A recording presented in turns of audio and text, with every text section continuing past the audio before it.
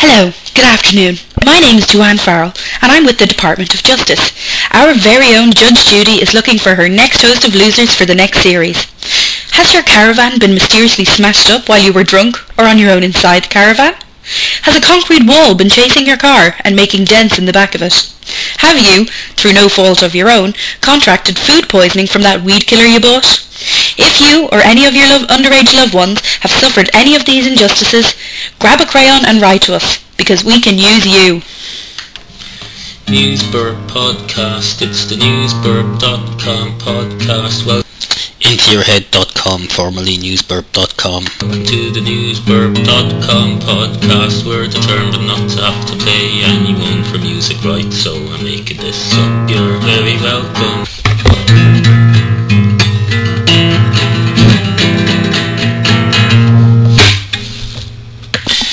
Now I'm speaking to you on a Saturday morning, around 11 o'clock, and in a short time a man will be coming to install cable into my house.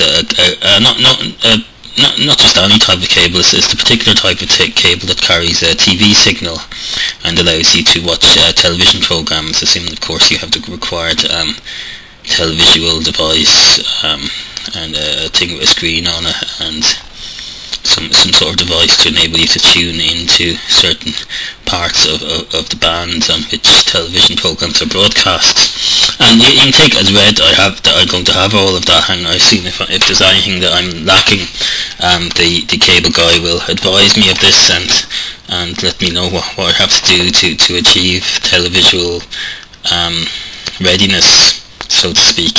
Now, of course, I'm now a podcaster. I make these audio programs, and of course, the next step on from that should of course be for me to make television programs for the internet.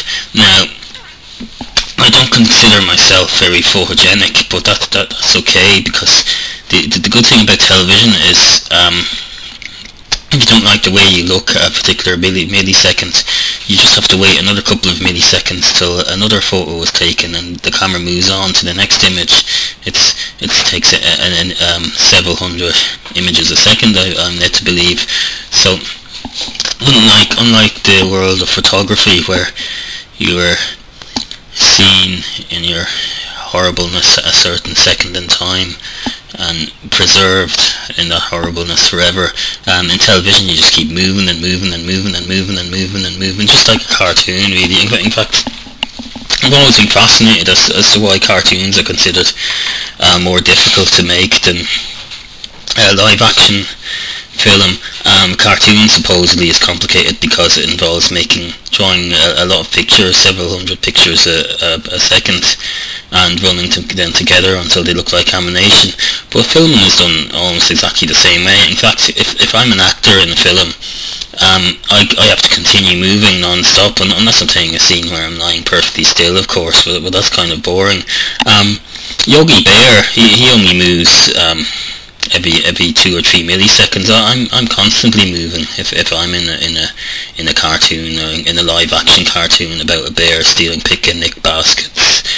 Picky Nick Baskets, that's what it's called, isn't it? Yogi Bear and Scrappy Doo. No, not Scrappy Doo, the other guy.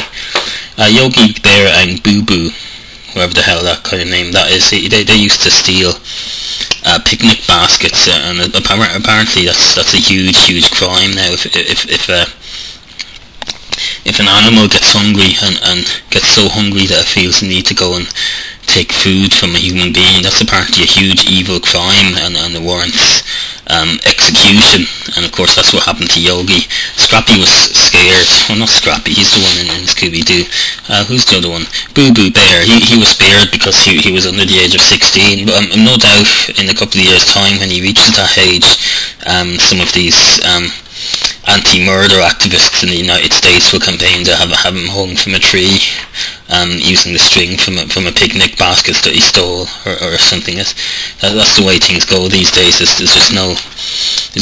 I'm a bit of a liberal, you may have noticed. I'm against the hanging of bears who appear in cartoons for stealing picnic baskets. I think we should wait until until they start putting poisons into the picnic baskets, and then the human beings start eating them. That's when I think we start holding it against them, because that's unnecessary. I mean, they have to steal food because they're hungry. They're not doing it out of any malice, as far as we know. So let's be reasonable here. Let's not just go off on some weird tangent. So anyway, deodorant. I've got a bottle of Right Guard deodorant here. It's some cheap crap that I picked up in the €2 shop, and the button is really annoying me because it just doesn't work very well, and it's kind of crap, and it smells like shite, which I wanted the piss flavour, not shite flavour, so that's really annoying me. I wish people would label products correctly. And this one says now it's 250 mils, but on the other hand, it says it says 00800 44553 which is an entirely different number.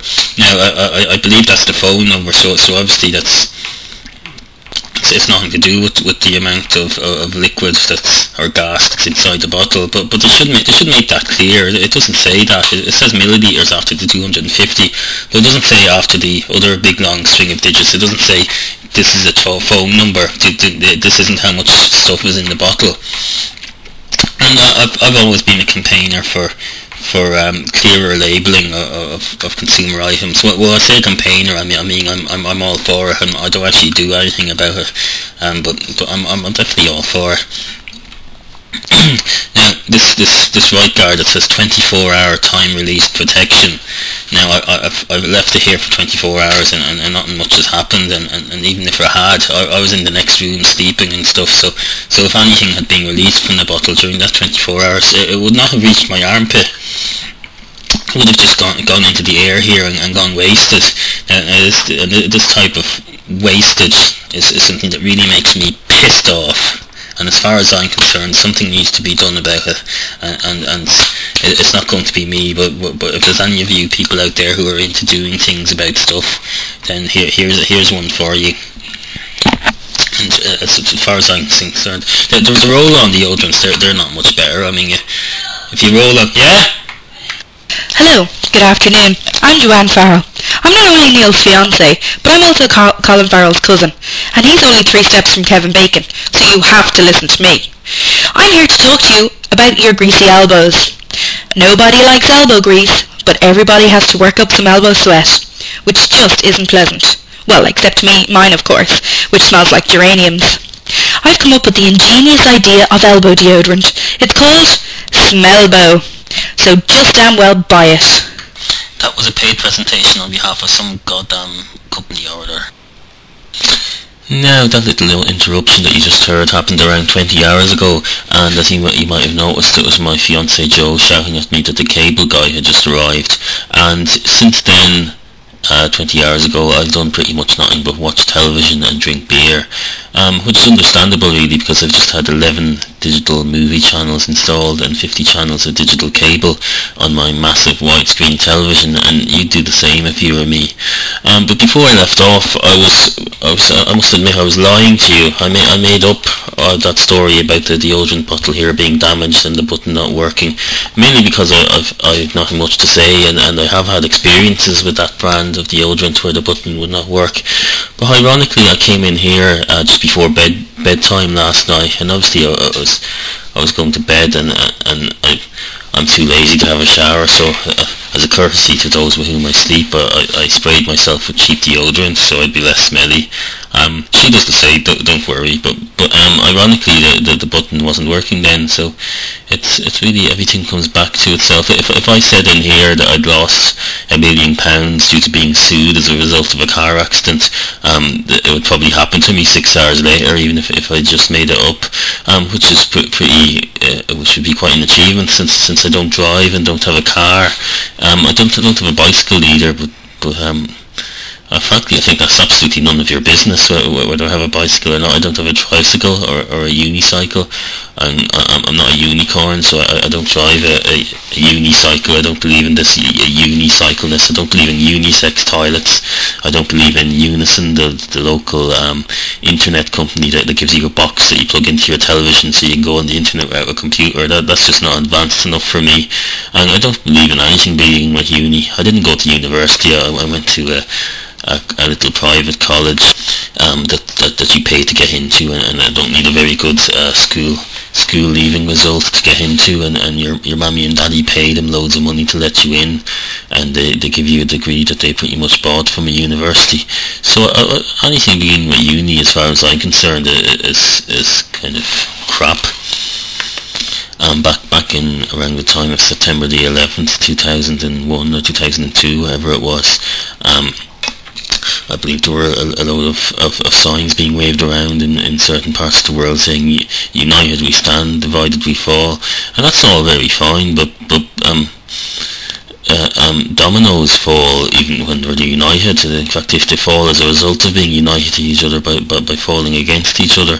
So you have to pick these phrases so they make sense. You can't just make crap up as you go along. You can't say, for example, the puppy jumped over the fox and the wolf was lazy. It's just for the sake of teaching the English language. I mean, there's no point learning all these great phrases and words and the English language if you just use them to talk a load of complete bollocks. And I'm sorry. Well, I'm not actually. Yeah, I am sorry for all the stuff I did last year with the cat and yeah, it wasn't me.